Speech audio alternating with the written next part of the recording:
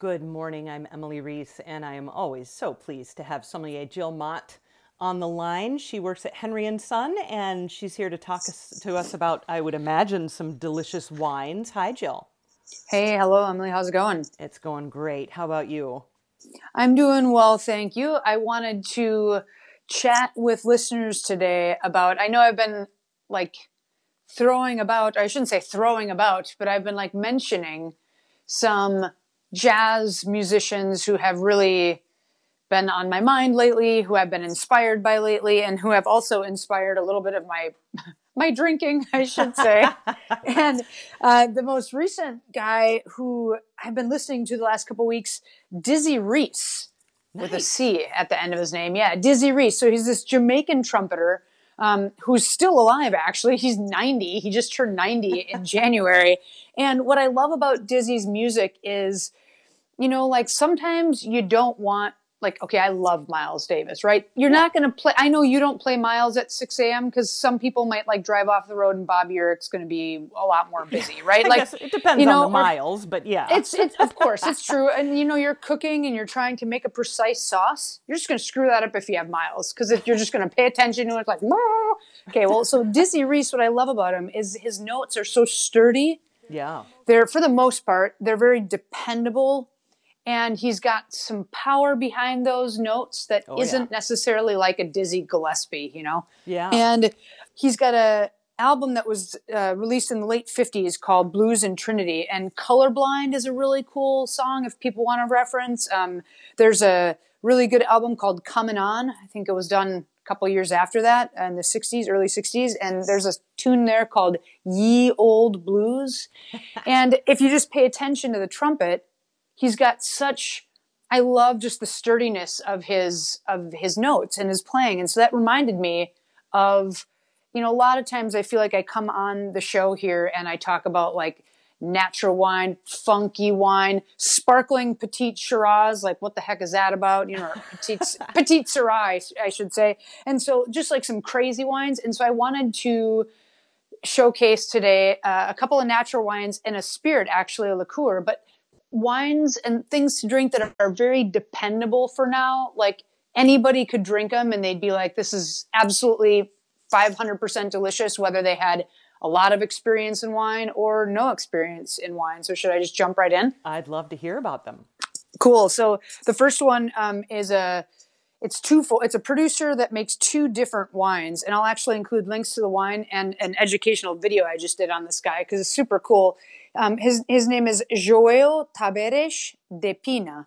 So he's a Portuguese man. He's making wine in northern Portugal in a region called the Dow. And the Dow is very well known for its schist soils, its granite textured soils, very warm climate, and some really deep brooding wines, which could be good for some, but maybe not all. And what I love about João Taberes de Pina is he makes wines that are incredibly drinkable. They hover just shy of 12% alcohol, so medium bodied, not too light, not too heavy, and based off of a grape called Mencia. Now, they're blended with a couple other grapes too, but he makes two wines. One is called Lero Lero. And Lero Lero is a really fun wine that is Mencia paired with another grape that is actually native to Portugal called Rufete. And he harvests all organic vineyards. He does only native spontaneous fermentation, so he's not adding any commercial yeast. And the wine is just like, if cranberries had a little bit more color and flavor, but still bright and acidic and pleasurable and very just dependable for now. It goes with like, name your dish here, name your activity. Are you taking a bath? Are you watching Netflix? Are you doing some indoor, I don't know, like getting some seeds planted for February? It doesn't matter. Or excuse me, for spring, this wine goes with it.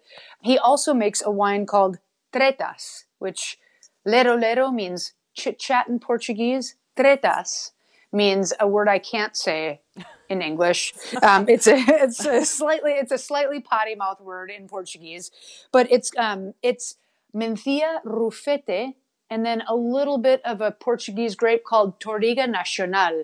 And for those of you who have seen what port looks like, port is very dark. Yeah. Because of Touriga Nacional. Now, both of these wines are dry, so I don't want to confuse people. But they're just, it's got a little bit more stuffing than the Lero Lero, and they're perfect for this time of year. They're perfect for when you just don't know what you want to drink and you don't want to spend, you want to spend around $20 and get something that's just delicious, that drinks well for days. Yeah. Quinta do Boa Vista. Fantastic wines. You ready for one last one? That'd be great. Yeah.